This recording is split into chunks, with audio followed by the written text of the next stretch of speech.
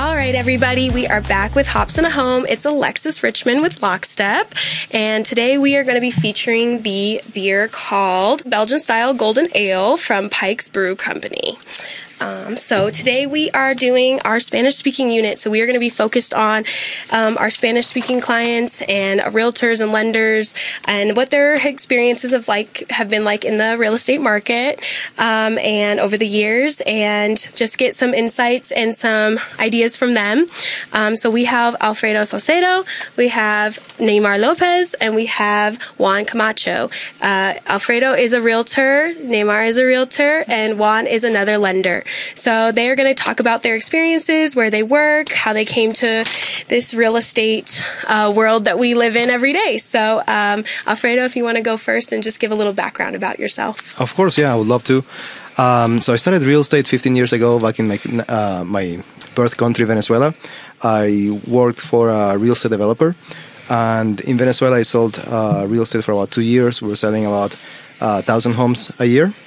And then 2011, I moved to Colorado, got my license in 2012. And this November is going to be 10 years. So I work for RE/MAX Leaders and specialize in the investments mostly, both residential and commercial. Okay, awesome. Neymar? Very nice. I'm Venezuelan too, so this is exciting to have him in the same room. I started doing real estate 5 years ago. I started at a smaller brokerage in Boulder and then moved to Denver 2.5 years ago and moved to Compass in Cherry Creek. So it's been a wonderful experience, and I would say like 95% of my clients are Spanish speakers, and I focus on residential. Okay. Juan? Okay. My name is Juan Camacho. I was actually born in Mexico, but my parents brought me here when I was 5 years old. Lived in El Paso, Texas. Been in Colorado for 30 plus years. Went to CU Boulder. Have a finance degree from Regis, Master's in Finance and Accounting. I got into pretty much my adult life. I bought properties for investment purposes. Got into real estate with the local bank here in Colorado. Then got recruited by Canvas. I'm I'm the only Spanish-speaking lender for Canvas Credit Union at this moment.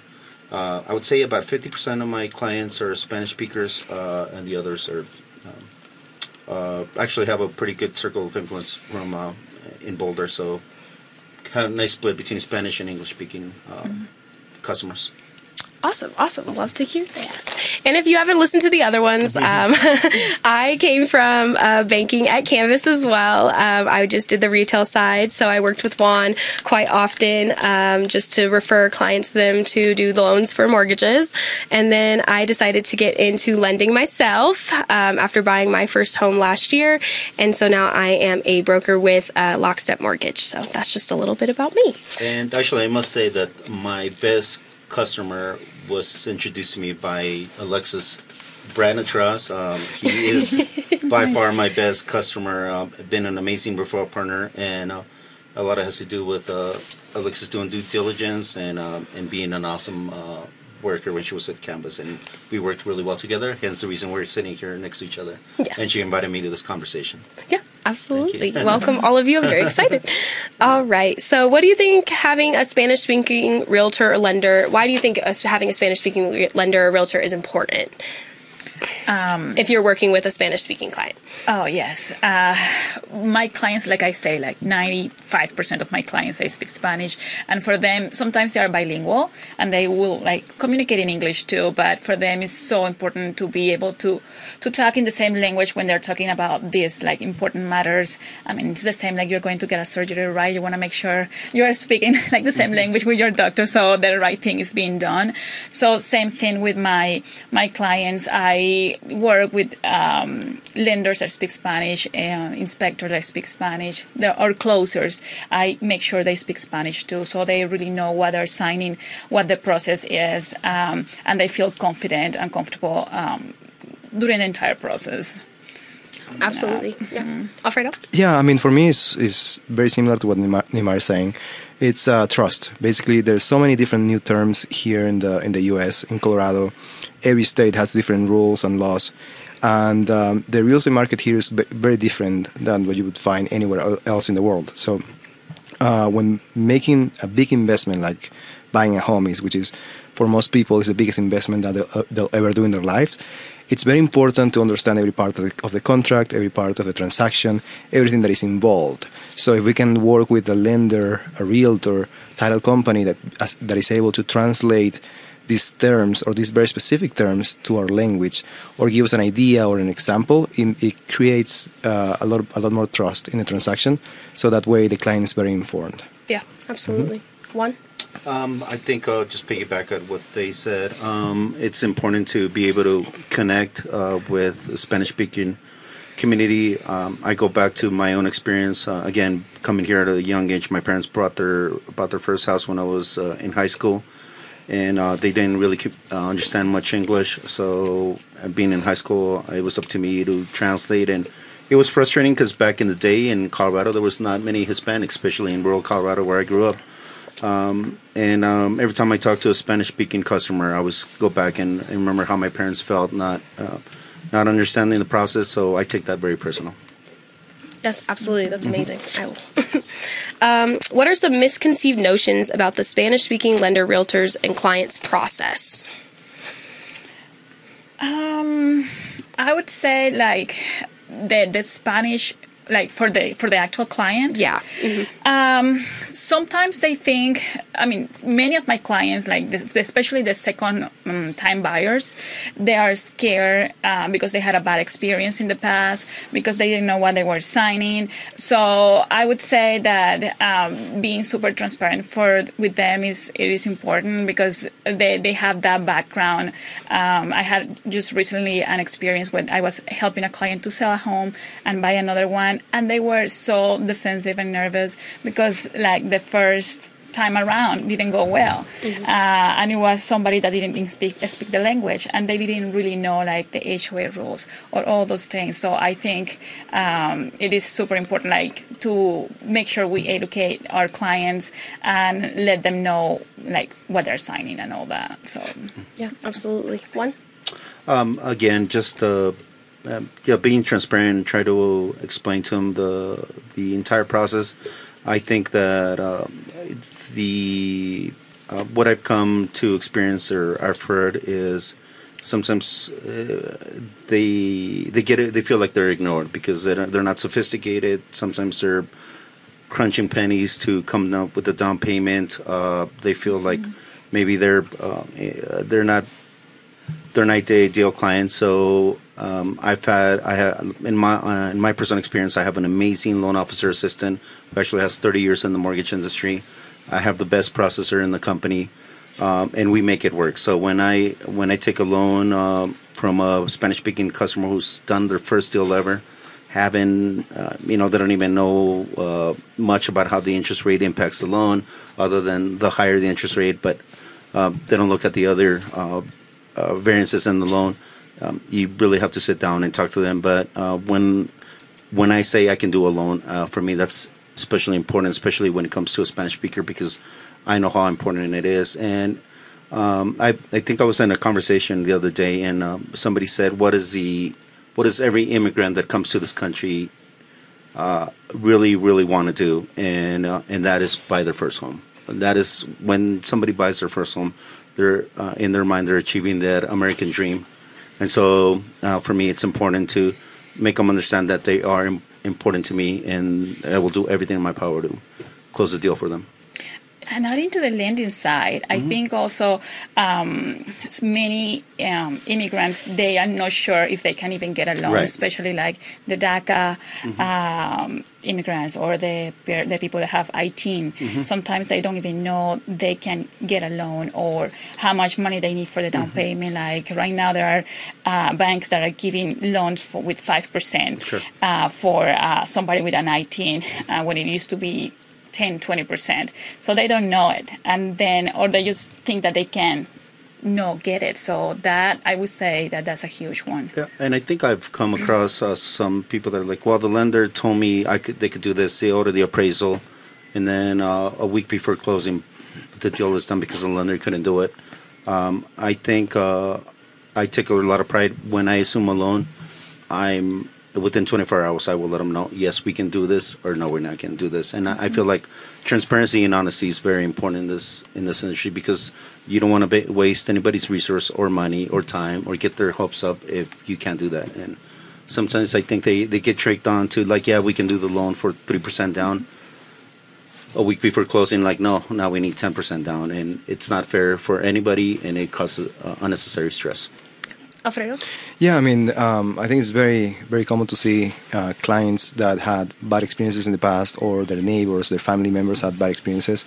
And there's a lot of rules and regulations that go into play, both on the real estate side and in the lending side. And a lot of people don't take the time to explain to the clients what the issue really is, or why things are done in a certain way or the other.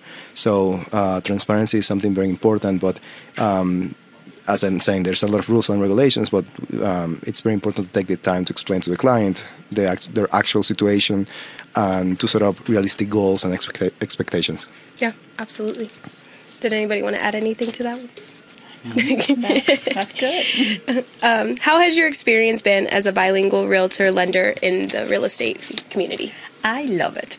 I'm very passionate about helping the Hispanic community, trying to be involved. Before real estate, I used to be involved with nonprofits, trying to help the community, help the Venezuelan community too, back in our country, and always like volunteering with these nonprofits. I'm always been like very passionate about helping them with education or resources, just being myself a resource sometime. So with this, it's been wonderful. Once I moved to Denver, I was able to connect with NAREP, that is the National Association of Hispanic Real Estate Professionals. And then through them, we've been able to provide education to the real estate community. Agents, everybody in the industry can participate with us. And also, I was appointed to be a board member with DMAR. And it's been wonderful because, I mean, just being sitting in that room with all these leaders and being able to give my input as a Hispanic member and also an immigrant, it's been wonderful. And also seeing my clients reaching their goals, it really fulfills me. Especially, I mean, there's something special about first-time home buyers when they're able to get that first home, and then you know as an agent that's going to impact the future of that family and their kids and everybody else around them, because it's contagious too, right? Like if your neighbor buys a house or somebody you know, then you're like, how did they did it? Like, I want to do it too. Yeah. And it is wonderful. And I would say like the Hispanic community is really good at referrals, right? Because if they like you, they will refer you away, or like all the way, because they want the other person to have the same good experience. So it's been wonderful. Yeah, absolutely. Alfredo? Yeah, so I started real estate in 2011 when there was a lot of foreclosures, and back then I started in investment side of real estate, buying and flipping homes.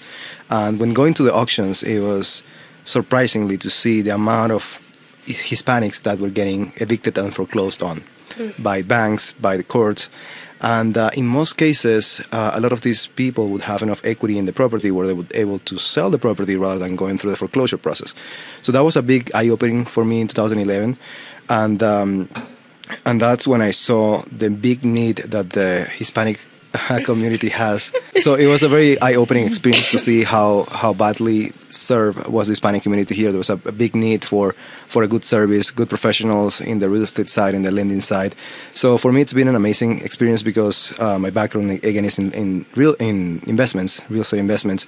So the way we practice at my office real estate is by helping families create a legacy for their future generations. So basically, we use real estate as the vehicle to create that legacy, to create a portfolio, so future generations can live on and can depend on. So yeah, I mean, it's amazing, as Neymar was saying. Once you're able to generate actual results to the clients that you're working with, is an amazing experience. Very satisfactory. Yeah. One. Same thing. I mean, it's I take pride in helping anybody. I don't care if they're English. Only speak English, only speak Vietnamese. Actually, have some of my best friends are Vietnamese. But in all honesty, I do take special pride when it comes to helping an immigrant that just came here, that came from especially Mexico, being my home country, or any Latin American country, because I put myself in their position. The great thing about my experience so far is I think I work for an amazing organization. You have a little bit of experience there. Obviously, you were in a different department, but I work for one of the largest credit unions in the state. And as you can attest, when you're a member of Campus Credit Union, we do what's right for the member. So we're not going to do anything tricky. We're not going to do anything shady. We're not going to do anything that's going to put our member in a bad position or a potential new member. And it makes my job a lot easier. It eliminates that stress. Or I am one of the most productive loan officers in the credit union. Hence the reason I have an assigned loan assistant. But some months are better than others. And when a slow month comes, I don't stress about it, because I know that my bosses aren't going to push me to push a product onto somebody that doesn't really need it. And my experience and my reputation at the credit union remains pretty high, because also because of the fact that I am who I can be myself at the credit union and not feel like I'm deceiving anybody. And it helps me a lot when I'm facing especially a Spanish-speaking borrower that just is trying to buy their first house, and allows me to give them the best information and prepare them for the purchase to the best of my ability. I'm a fan of credit unions. Yeah, we're great. Yes. Thank you. I love it. Yes, and one thing about Juan that I love as well is if he's not able to do the loan, he doesn't just sit with that you look for resources and see if somebody else can do it, because you don't want to leave that borrower in the wind. So, and say that it's just a defeat and that you can't do it with anybody, but there might be somebody out there and a resource that you've tapped into that you can send them. And that is building that trust and rapport with clients. And I think that's why you've been so successful as well. Well, thank you. And I know Alexis and I have bounced leads off each other at times. Yep. I've sent her a couple leads when I'm like, I don't think we can do this, but she has that product. And just a side note, Alexis and I go back now, 4 years? Maybe 4 years. She's somebody that not is only a partner, a business partner, but also a friend. So yeah. Yep. Thank you. Yes. So what negative responses have you had to combat as a person of color, specifically Hispanic descent, here in the real estate market?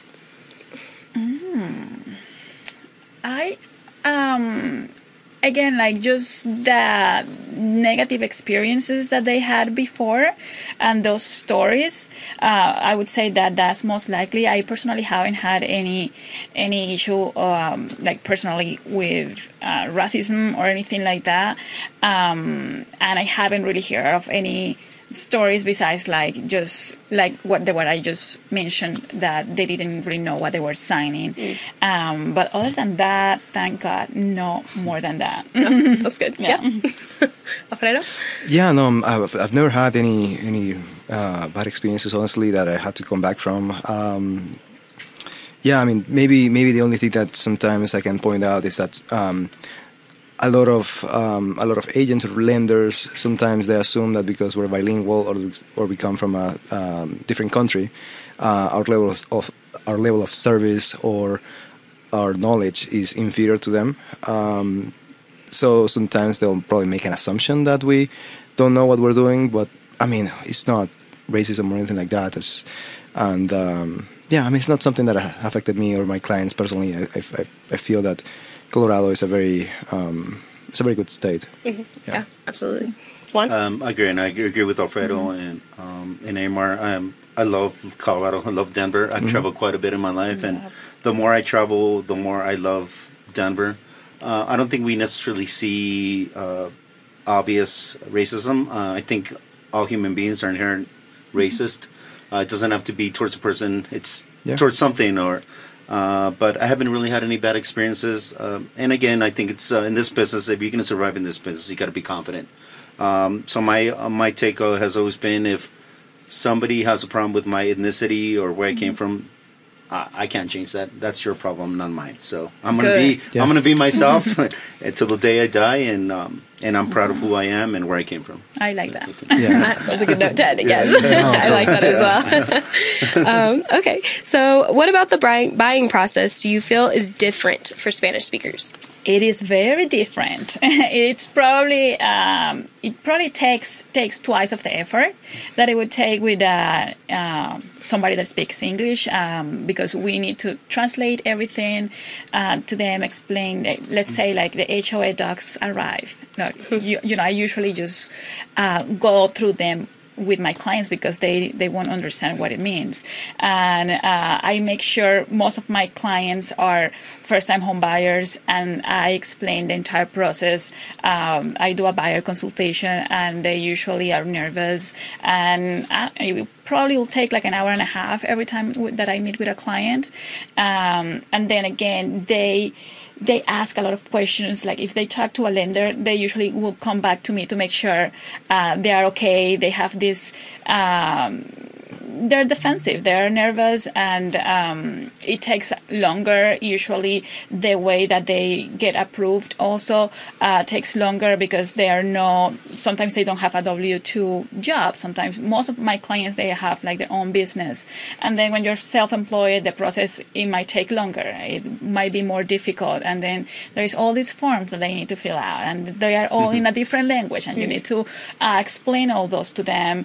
And again, like the Hispanic community, I'm a big fan of of financial literacy, because it's not only buying the house, it's the rest and getting ready for it, right? Like sometimes I have a client and it takes me 2 or 3 years to get them ready to buy because they don't trust in the banks because they had a bad experience in their country when their money got taken away or something happened. So they have their money like under the matrix.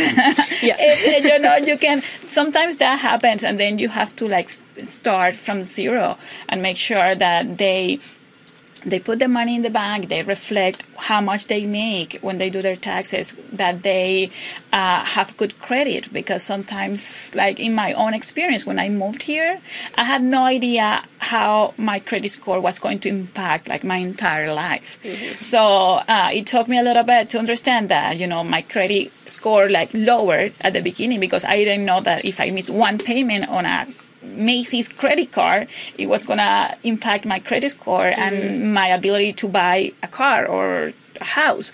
So I think education is huge, and it takes longer because if you are coming from another country, the rules are different. So you have to like start from the scratch, and it takes a lot of energy and time. Yeah, absolutely. Alfredo?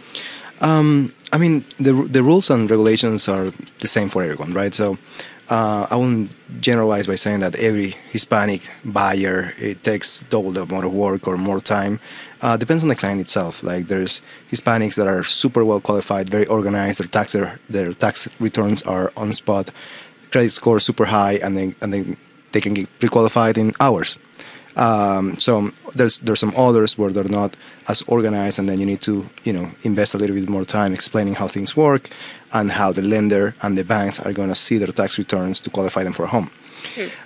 So it definitely for a lot of clients it takes an extra step of explaining how things work so they can apply for the loans or the financing. But it depends for every client. I mean, I have clients from multiple different nationalities. There's ones that are easier, there's ones that are harder. I think it's like depending of how organized you are. But definitely by coming from a different country, you need to learn the new rules. As Neymar is saying, the credit scores, tax returns. There's so many different things that they don't use in our countries to qualify us or to measure our liquidity or our income. So it's important to like understand the rules, understand your goals, and then work with someone that is able to lead you through the process so you can go from having a dream to creating a reality. Yeah. Juan? I think, especially as a lender, you see that a lot. Case in point, I closed on a purchase yesterday. It was for a member of the credit union. It was a non-arm's length transaction. I thought it was going to be easy, and once we started digging in, You had them pay all these liabilities. Had to get an exception because their income was pretty high. We at the Canvas Credit Union, we have an amazing portfolio program. Everything was perfect. They had about $3,000 left to pay on the car. I told them 4 times, make sure there's a paper trail. And what do? They go out and pay their car with cash. So obviously we, as soon as we realized that it caused all the stress and problems, I had to call them, again, explain to them why they couldn't just pull money out of their mattress and pay that. So we had to do a reverse transaction. It delayed the closing by a day. Thankfully, it was a non-arm's length. But you see this a lot. Another time I had a borrower too, a member. I said, can you type this quick letter of explanation? And somehow she managed to put the whole entire letter or explanation on the title of the email, on the subject line of the email. And it's one of those things that you laugh because you know that they don't do it on purpose. They just don't know the system or how it works, and it just takes a little bit of time.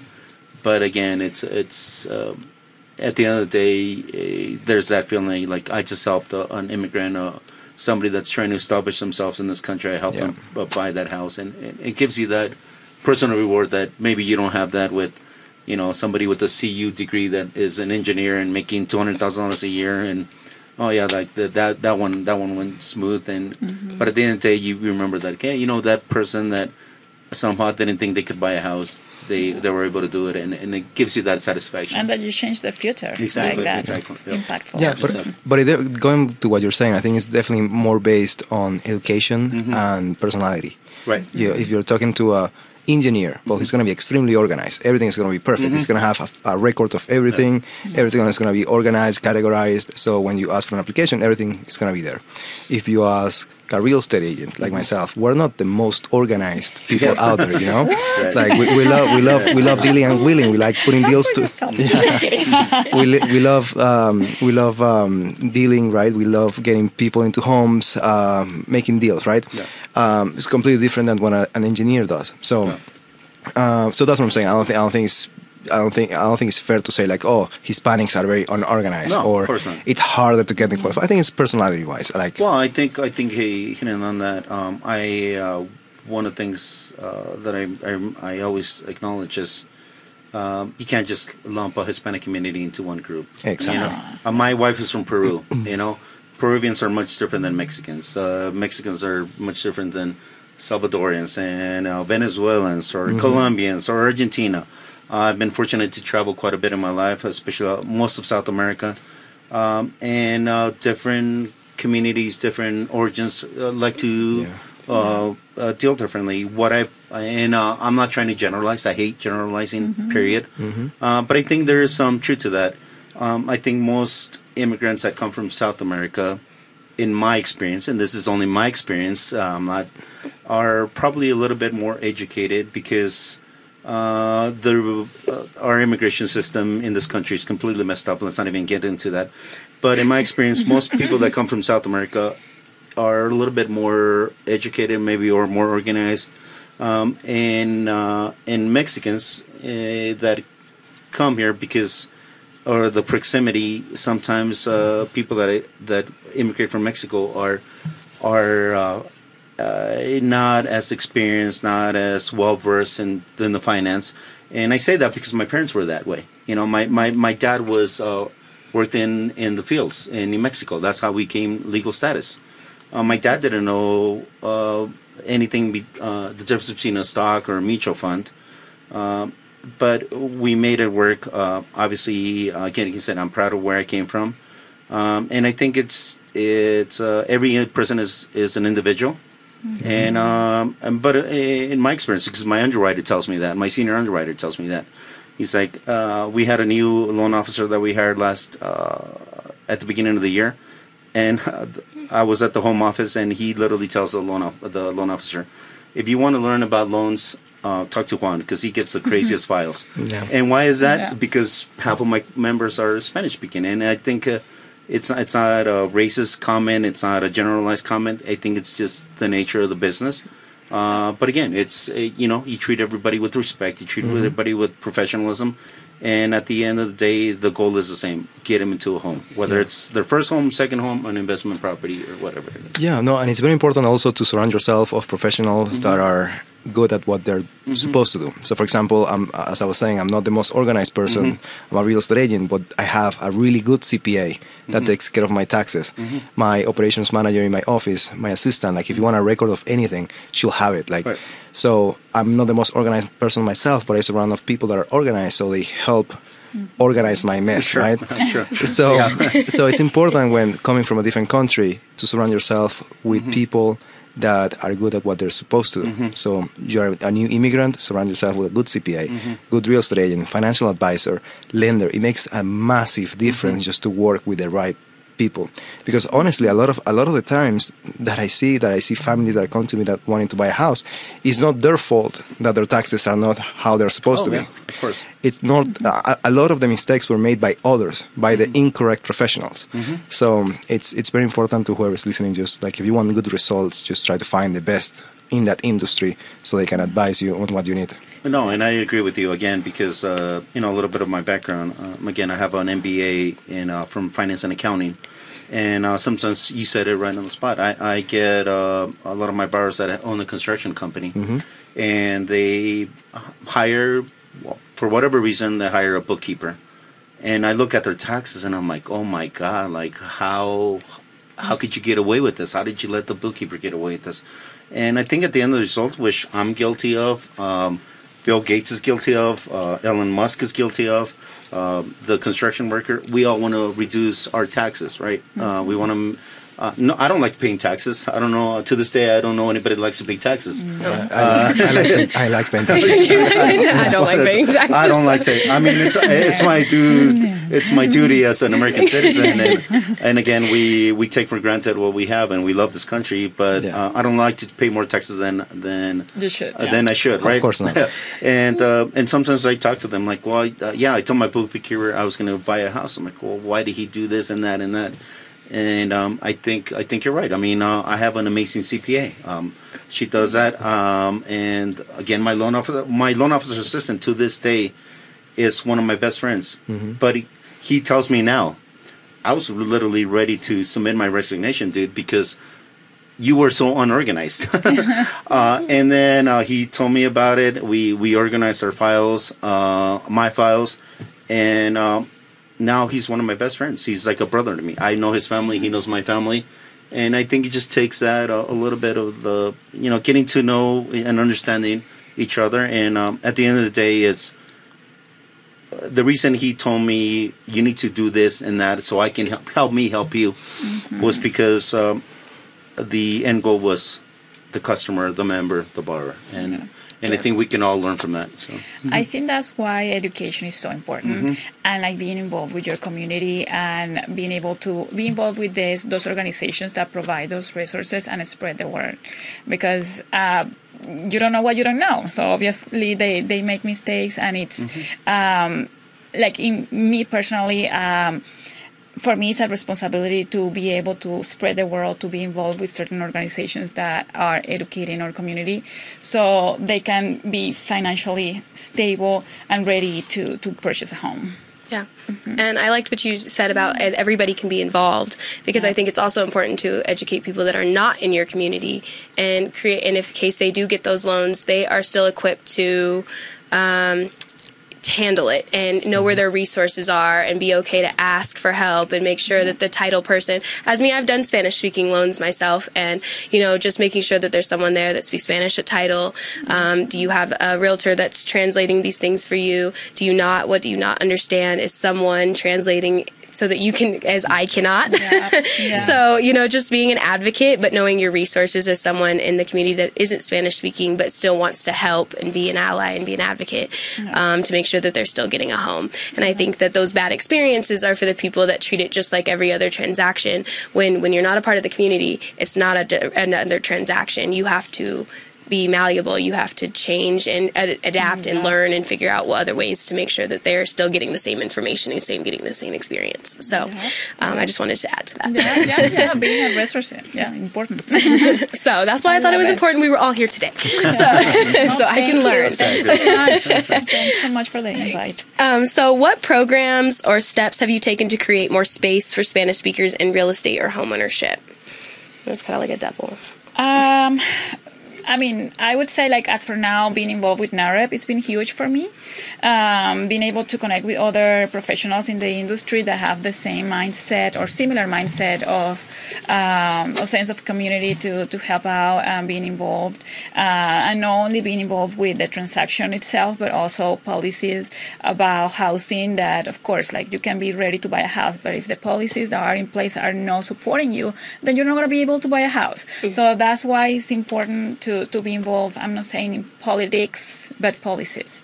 So knowing what's happening, and I really like the fact, like, for example, in NAREP, we have somebody that is in governments and affairs. So that person goes to Congress, goes to all these meetings, and then they come back and share with us all that information, and we are aware, we can vote, we can spread the word too. So I would say, for me, like, being part of that organization has been very impactful. Mm-hmm. Alfredo? Yeah, so what I do, I have 2 weekly radio interviews in Hispanic radio stations. And in those interviews, every week I talk about the real estate market, the economy, Wall Street, investments. I do most of my program is about education. So depending on what's happening that week in the economy, in the state, in different counties, basically that's the information that I provide to the community. And we also offer free consultation to anyone that is willing to, that wants to grow, that wants to be better tomorrow than they are today, that wants to improve their finances. So I help them in the real estate side, and then my wife is a financial advisor, so she helps them on the financing side. So, we just try to be as much of a resource to the community as possible, so they can get the correct information and understand how different changes are affecting their specific situation. Juan?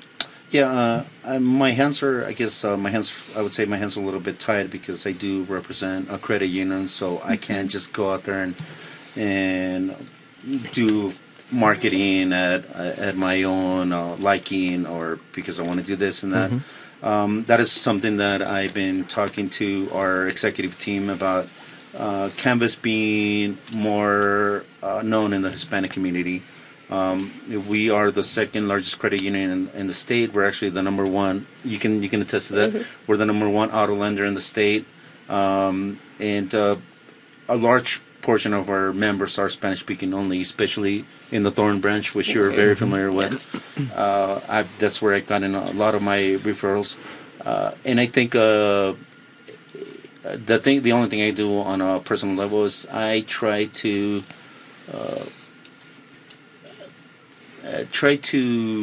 What's the best word to say this?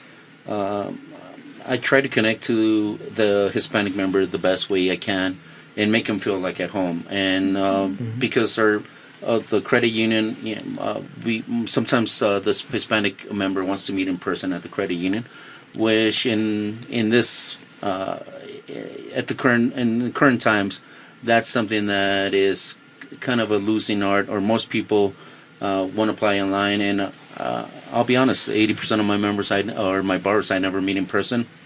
Everything is handled online, over the phone, or but sometimes you do have that member, and not only Hispanic, but different members that want to meet in person. They're like, no, they're adamant about meeting in person. So we scheduled a branch meeting. But going back to the Hispanics, sometimes a lot of them have their own business or their work long hours, and they're unavailable from 8 a.m. till 7 p.m. and they work Saturdays.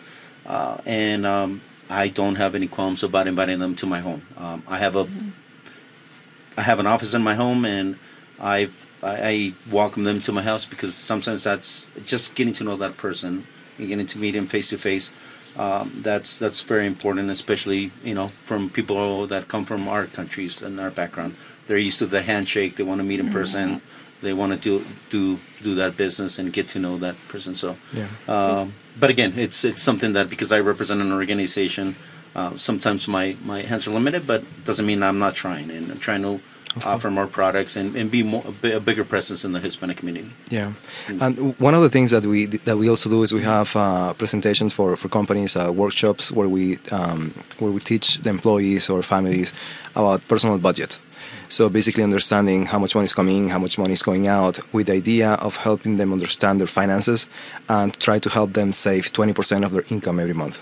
And then we teach them also how to use that 20% to invest in real estate, or to open up a 401k, a SEP IRA, or create retirement plans, emergency funds, even helping them buy stocks. So that's something that I do for companies that have 20 or more employees. But also in my team, I have a person that is personal budget specialist. So she'll sit down with each one of our families that are coming to our office and explain them how this budget works, so they can understand their finances, and again with the idea of helping them create a legacy for their families. You must have been feeling my spidey sense. I was just about to ask you about that. Yeah, because I knew that was something you were working on. Yeah. And budgeting is very important. So I do that. I try to as well as have those budgeting conversations. Just coming from the credit union, we would have to sit down a lot with them and talk about, okay, so you have when you're starting someone's account, we have to talk about what we're putting in here. Do we need separate savings accounts for different things? Do we need separate accounts entirely that you can't access? So just that discipline in learning who the person is and how it's going to be best for them. I know for me, if it's out of sight, out of mind, it will be not touched, and if it's automatically coming out, I don't miss it. Yeah. So those are two things that I've learned from working at the credit union. So just those little tidbits that you can share with people. So that's smart. Yes. So how do you think bilingual agents lenders have improved the industry? I think again, by providing that service. I would say that maybe when you started in the business, you probably were like one of the 5 Spanish speaker realtors in Colorado. So I think like I'm not that old. You're not that old, right? I'm not that old. But like there were like less resources, and I think and that's what I hear. I mean, I'm barely new. I've been in the United States for 10 years, so. But I hear that before there were not that many resources. There were not that many agents that spoke Spanish that had the resources. So like right now, being able to have access to that, it is wonderful. Like they feel home. So I would say that's all. Mm-hmm. Yeah, I mean exactly what you're saying. Just by the more bilingual agents and realtors that are in the state, the more the community is served. Mm-hmm. Unfortunately, not all bilingual agents or realtors are good professionals, but definitely the community now have more resources, more different opportunities or options to find help. Now, one thing that is extremely important right now is just basically for us to be connectors, connecting the community with the professionals that can help them. So, for example, we're big connectors of our clients to our CPAs, to our attorneys, to a different variety of professionals that can help our clients achieve what they need on what they need. So maybe an insurance agent. Mm-hmm. We work with so many different businesses that have the wrong insurance policies. They have a personal policy on a business car, when the car or the truck should have its own commercial policy. So helping them with liability, tax preparation. I mean, it's so many different things that we can help the community with. So basically, by just us being that connector, it makes a massive impact, and I think the community is better served. Absolutely. Juan? I think it's a free market, right? I think in the past, I've been in Colorado for 30 years. In the past, Hispanics or Spanish speakers were taken for granted. Sometimes they were taken advantage of. And I think the more that is out there, the more I have to be on my toes. The better prepared I have to be on my toes. I can't just blow somebody off because I'm like, they're Spanish speaker. I'm the only Spanish speaker lender in the state or in Denver. No, that is not true anymore. you know that our customers have options, whether it's a lender, whether it's an agent. I've sent referrals to agents sometimes, and they come back to me and like, I don't like this realtor. She didn't treat me right. I think she was talking down to me. Okay, fine. We'll find somebody else. Yeah. And same thing with the lender. I'm not always perfect. I've made mistakes, and sometimes I've worked with some realtors that I'm sorry. I don't like the way you did this, or you made a mistake, or you didn't know this, and maybe we should take our business elsewhere. And again, you learn from the mistakes. I'm a human being. I own up to my mistakes and I learn from it. And I think it's something that in 30 years ago, when I moved to Denver with my family, finding a Spanish realtor was almost impossible. Yeah. And I think now there's competition amongst us. We're in the same industry, and it helps the community because they get better service. All right. It's like I love to see like the bar racing. Yeah. So like everybody, especially Exactly. in the Hispanic community, how in not only real estate but in other careers too, how everybody is trying to be better professionals. Exactly. And again, it's like trying to lose that what Alfredo was saying. Like some people were saying that the Hispanic probably would like offer a bad service because we had that bad reputation, but now it's changing very quickly because we're providing a better service. We have a better competition. We are preparing better. So I love it. I love that, seeing that in our industry. Yeah, Juan, and you mentioned the two key words that are very important, which is free market and competition. So basically, competition in a free market, that's what it creates. The more competition that you have, the better service you'll see. And that applies to our industry. Like if you see Tesla, for example, for the longest time was the only electric car maker. Now that more companies are starting to do electric cars, now Tesla has to step up their game to provide a better product, right? So the same happens in every industry, lenders, realtors. The more competition, the better service, or the bar gets raised, as you were saying, Neymar. And I think that's especially important from coming from our countries, right? Where sometimes we don't really have a free market in our countries, and now I'm a free capitalist, and that's one of the things that makes this country to this day the greatest country on earth is competition, and it's not only at the real estate level but all levels. That's what I love, paying taxes. Yeah. That's fair. Next time I'll give you my tax bill too. No, you said it. I understand. It's the greatest country. It's free market and there's competition. Yeah, no, it is. I think, like you said, I have a son in school. Yeah. When I was out of college in my 20s, my priority was not to pay taxes to fund good schools. Right. I'm in my 20s. I'm living my life. Now that I have a son in school, you're like, I want my son to go to like any parent, I want my son to go to the best school, get the best education. And how do we get there is by everybody paying their fair share of taxes. But when you write that check to Uncle Sam, it's always like, oh damn it. Painful, right? Yeah, I could be in Cancun right now, but it's like I said, it's like you said, it's one of those things that it's a mutual relationship that we have with this country. Our taxes, we can get into. I'm sure we can get into all these tangents. Are taxes always used appropriately? No. And whether you're liberal or conservative, we're always going to have that disagreement. But that is what makes this country work. Yeah, that's a separate conversation. Exactly. Yeah. Absolutely. I wanted to note, too, that I have also seen more programs offered that as time has gone on, and that's an imprint we've put on the industry, is that with the more conversation, more competition, more products are created to be competitive, especially on the lending side. And that's great because it means that we don't have to fit someone into one category, into one product, and find a way to make it work. We have other products that could fit better and get them through the door, and maybe we can look at those original products down the line for the next one. But I think that's also been a really good contribution, is it's not just one conventional FHA, VA, USDA. We have so many options to offer. So, and I also think that's something that is going to increase a lot because, the last few years, let's face it, it was very easy to get a loan approved. It was very easy to find buyers, but now with the market shifting, a lot of the companies is going to start like either improving their customer service or coming up with new programs to serve the community. Yep, absolutely. Okay. How do you see financial access for Hispanic people in the next 10 years evolving? So you just touched on that. You said more programs. What else do you see evolving? Financial access, you mean like grants? I think just educational access, access to the communities, access to resources.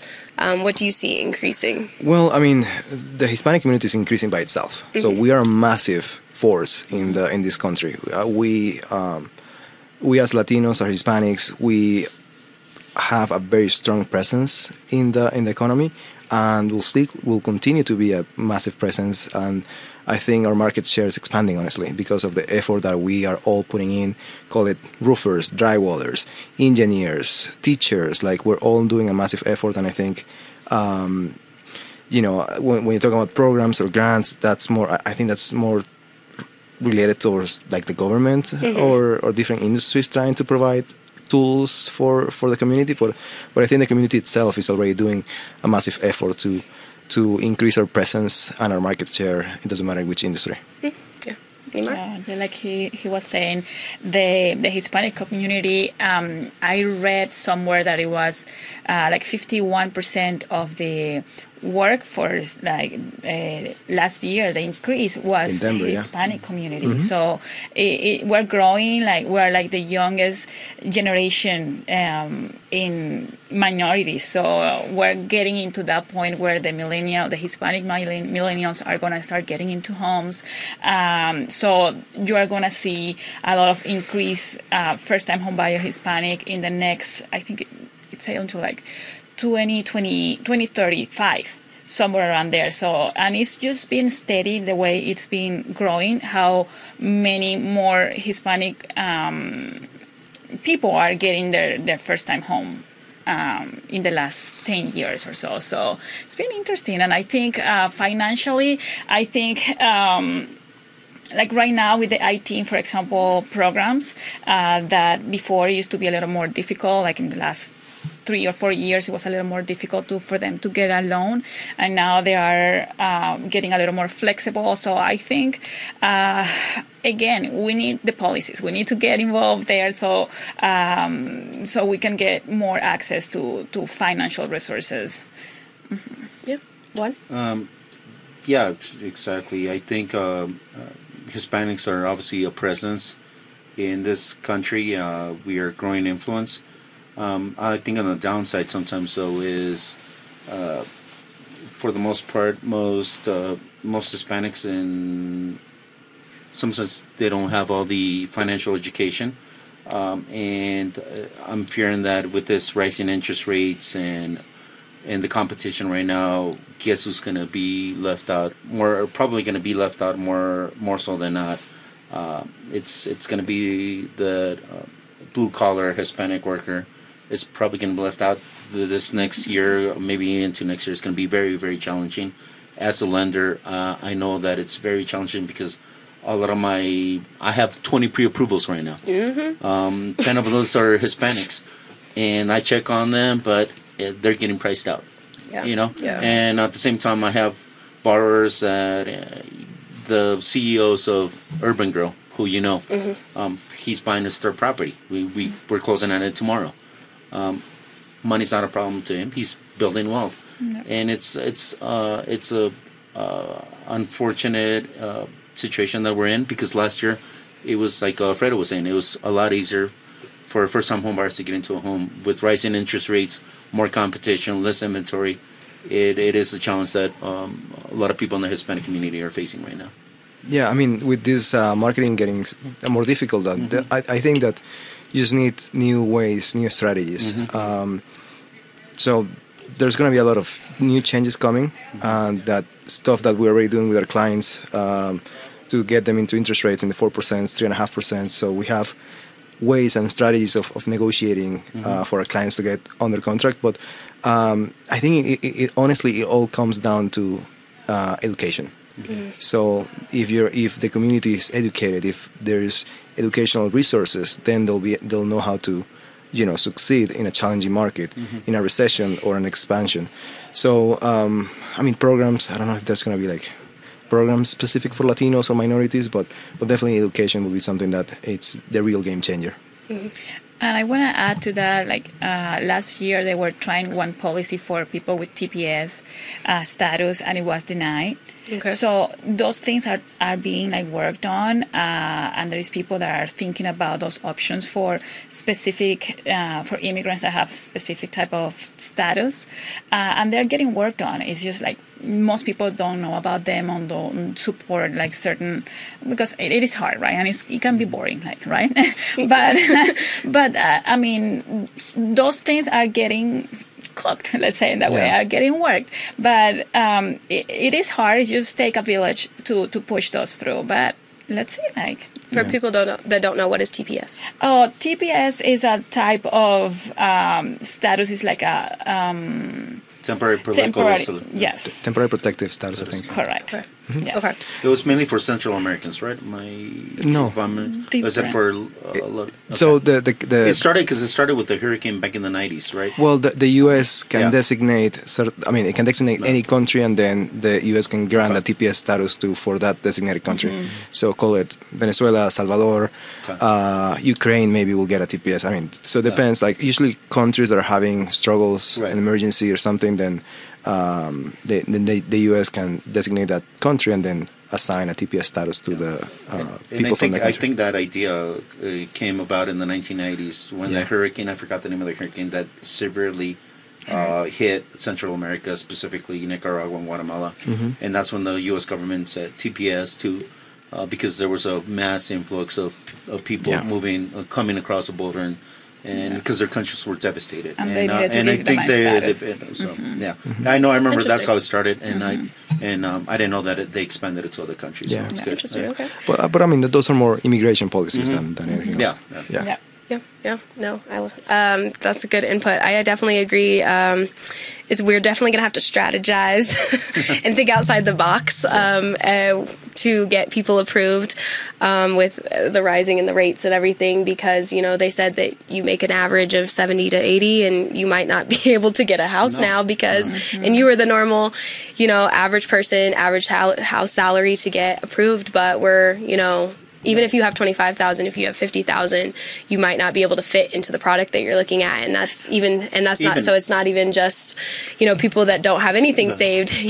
You just don't have a large amount saved, or you don't have other assets to maximize on. And I think that's why the education piece is really important for Alfredo and everybody, for you to have this budget class and for you to talk about financial advising and to have resources and a team that they can sit down with. Just to talk about those things and see what can we leverage to help you get what we're needing. Yeah. Do you have something to leverage? If not, how do we get you something to leverage in the future? So, and start building that. So I think that's definitely going to be. And it's a challenging market for anybody, not just Hispanics. Anybody. Absolutely. Going back to, I lived in Boulder for many years. My sister also graduated from CU Boulder.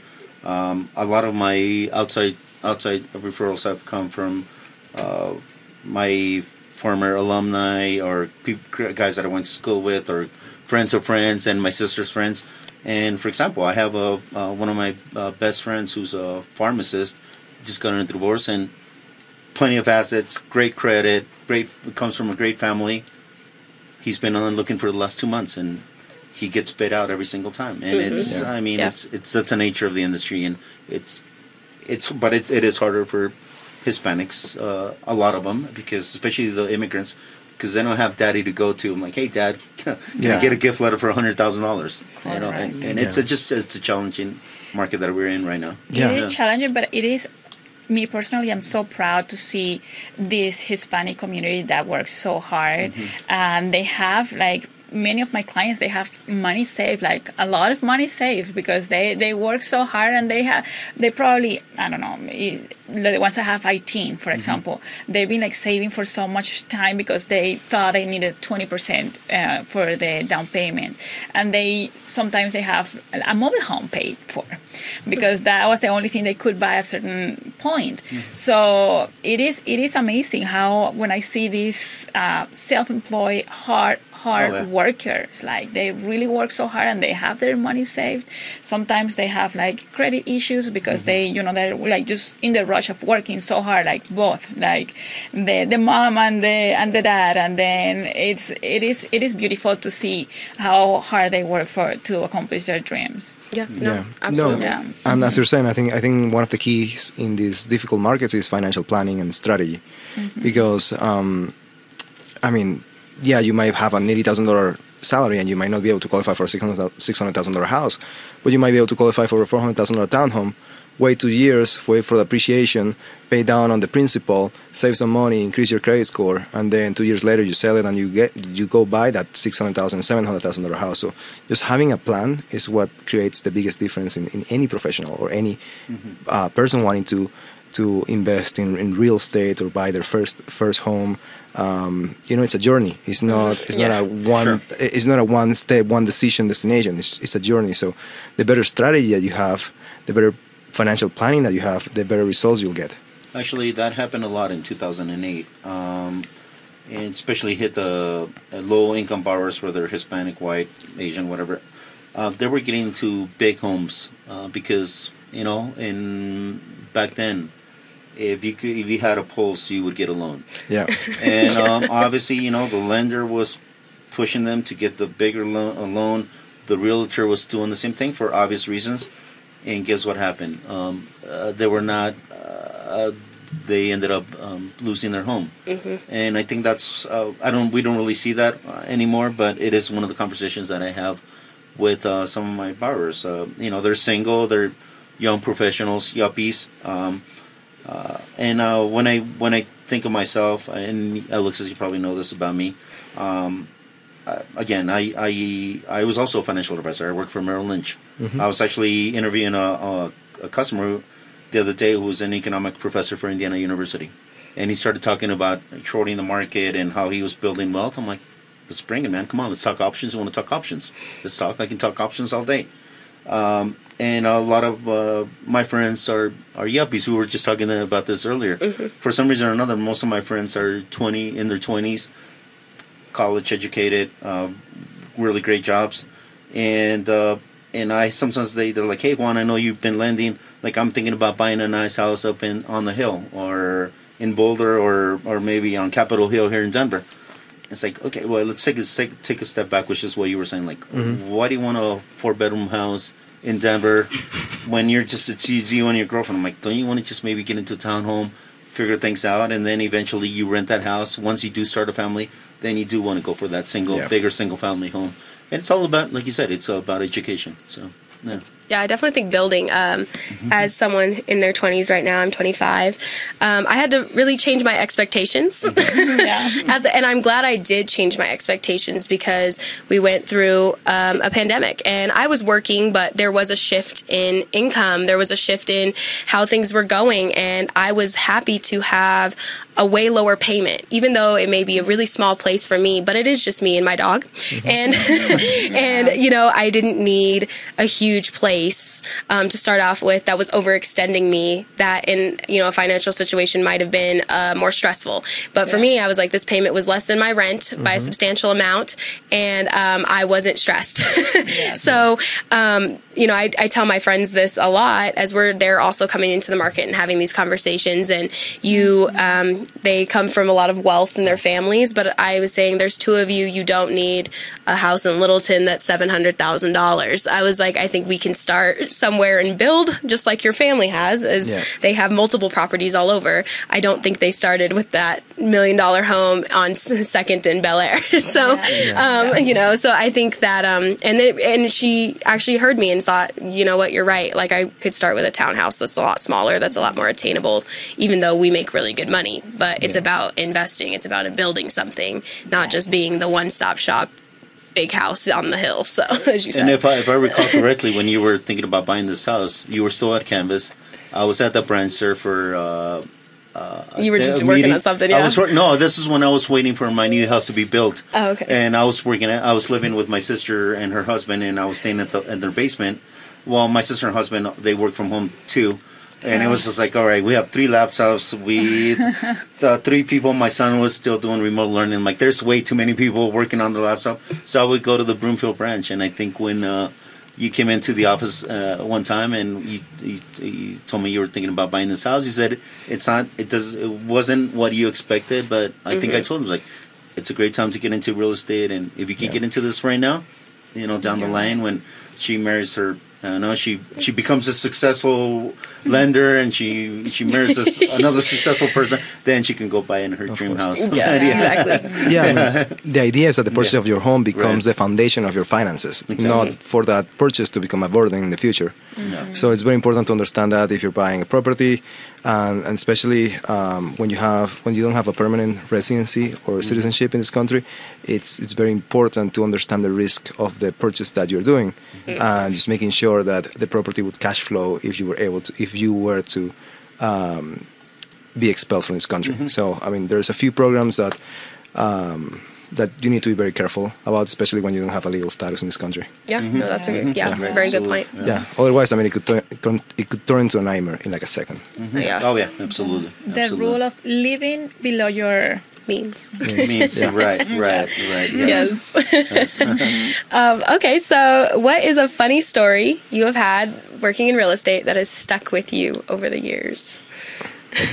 Well, I have hundreds. I used to buy properties in auctions, so we would find into so many different scenarios.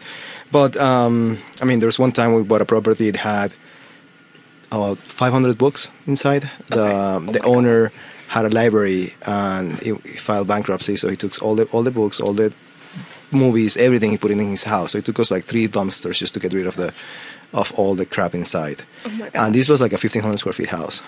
I mean, there was another one that we bought. There was 6 dead cats inside. I mean, I have stories for days. I have stories for days. Gosh, I have stories for days. Yeah. I had a funny one that happened last year. I was showing a house in Commerce City, and we went, I was with my client. She and I were walking around the house, and we went to the basement. And she's very leading, and she was always, I usually am in the front, right, like leading my client, but she wanted to, she and I were friends, and she was just walking around, and then we went to this basement. It was like the creepiest basement on earth. It was all painted in red and black, and it had, all these scary things on the walls, like, I don't know, it was like scary. And then there was a bedroom there. So then she went inside, she turned around, and she went to open the bedroom, and there was this like old lady there. But I mean, we were already so nervous that, I mean, we thought it was a ghost because the lady had like long white hair and like a white dress, like a pajama dress. And then she just screamed, and I'm like, what are you screaming about? And I saw the lady, and I'm like screaming too. And then we're like, no, it's not a ghost, it's an old lady. I'm like, and then we just like ran outside. Like, I mean, she was fine, and I like apologized to her, but it was like after we get out of the house, we were like a little less nervous, but we just were laughing. I mean, because we didn't know she was going to be there. Like, it wasn't in the remarks. And then, the preamp of the house being very creepy and scary. And we opened that door, and there was this lady over there. I mean, it was hilarious. I mean, I felt bad for the lady, though, but I mean, she was fine. That's funny. Juan? Well, I'm sure these guys have better stories than me, since you guys are, looking at homes actively. I think an interesting story happened to me. I was a purchase that it was a pretty complicated loan, because this guy had a property he's gonna put up to rent. He was buying a big farm property in Kiowa, which Kiowa is about 40 miles east of Castle Rock. I would never attend the closing that far away. I just don't have the time.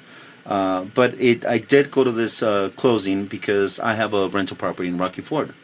That's where I went to high school, and I bought this property right after I graduated college. Long story. So I was going to go check up on the house and check up on my tenants. And I said, well, you know what? I'll work this out. The closing was on Friday. I'll go to Kiowa. This guy was nothing but the nicest person ever. Like, so thankful to this day. Like, he even bought me a really expensive bottle of tequila, because he said, what he did for me and my family is, instead of me buying him, he was buying me. Anyway, we attend the closing. I'm there for the closing, and the the sellers are, older couple. I'm not going to get into more description. Older couple. No, not older couple. They were like of my age, which is where it gets interesting. But I don't know. I don't know what I was thinking. I guess I'm old, right? I'm telling. But this couple, and I get introduced, and you're in rural Colorado. That's where I grew up. People are different. You don't take anything personal. I try to say, shake their hand. They shook my hand, but I could tell they were not interested in me whatsoever.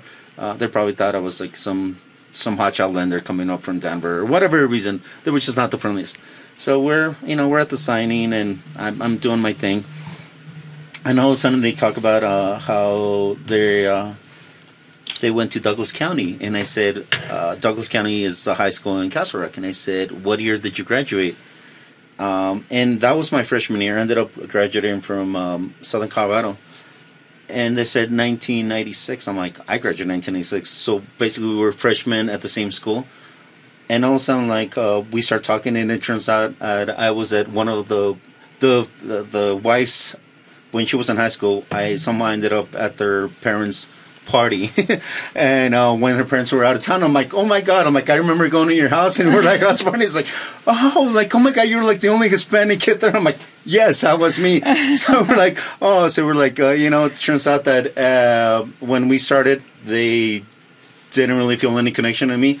At the end of the day, like, we went out and grabbed drinks at the bar across the street because we were like, yeah, let's catch up on. But when we were both in high school and got caught up a little bit, and this person and I know this person, so that was probably the most interesting story I have. So then they were friendly, and then we were friendly. Yeah. But it wouldn't have happened if you hadn't got all the way out there. Right, so you were meant to be there. Yeah. Oh, well, I appreciate you all coming. I have one last one. Do you have a book suggestion that you love to recommend to people that really is dear to your heart? Anybody can go? Start. Yeah, my favorite, I have two favorite books that I read even like a couple times a year. The Compound Effect. Okay. It is wonderful, easy to read, and it will change your life. I really like it, and I think I read it in the last 2 months. So, and I've read it before, so you can read it as many times as you want. And then I like The Secret, the book of The Secret for mindset. I love it too. So that I would read, because it's not a story, so you can just open the book and just read a page. And it's peaceful. So I like both books combined. They're so different, but they're both about mindset, and they just grow you spiritually and mentally. Like Compound Effect, my favorite. Second, The Secret. Okay. One. Oh God. I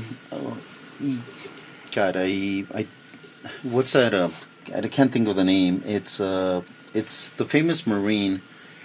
He wrote a book about it actually, and I think Don't Give Up. I think it's a book. Pardon me, I'm like I can't think of the name right now. I read it at the beginning of the year. It's the guy's really famous. He was a Marine who started doing marathons. Actually, he was a Navy SEAL.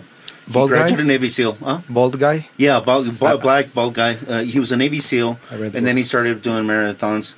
And he talks about how he failed Navy SEAL training 2 times. He finally was able to graduate a 3rd time, and then he started running marathons. And it talks about he goes into all the physical pain, and just reminds you that pain is temporary, and the rewards can last a lifetime, will last a lifetime. And I think that back in my career, sometimes you lose a loan, or you put in a lot of work into a loan, and it somehow it just doesn't work out. But you learn from that experience, and makes you a stronger person, and that's kind of the theme of the book. He failed many times. He put his body and mind through hell. And when he failed, or he didn't meet his goal, he learned from that, and that for me carries on in my professional career, but also the personal career, because I'm in my mid-40s. I still want to be active. I have a son that's 14. I tell him to this day, I am going to kick your butt in basketball all the way through college, and it motivates me to be healthy, to join a gym and go work out. And sometimes it's not easy. it doesn't get any easier with age. But I always remember that the reason I'm doing it, and sometimes you're not successful, but you learn from that mistake, and that's probably most recently. That's probably one of the most influential books that I've read recently. Nice. Alfredo? Perfect. I would say Atomic Habits. Okay. Yeah. No, that's a good one too. It's on the list. I know I have some habits I need to get better at. So, well, I appreciate you all being here and giving all of your input. And I know that we will all still be in each other's lives and get to work together and still continue to help each other. And you have taught me a lot today. So this was Hops in a Home, and you can check in with us next time. Well, thank you. Thank you for having us, Alexus. Thank you very much. Yeah.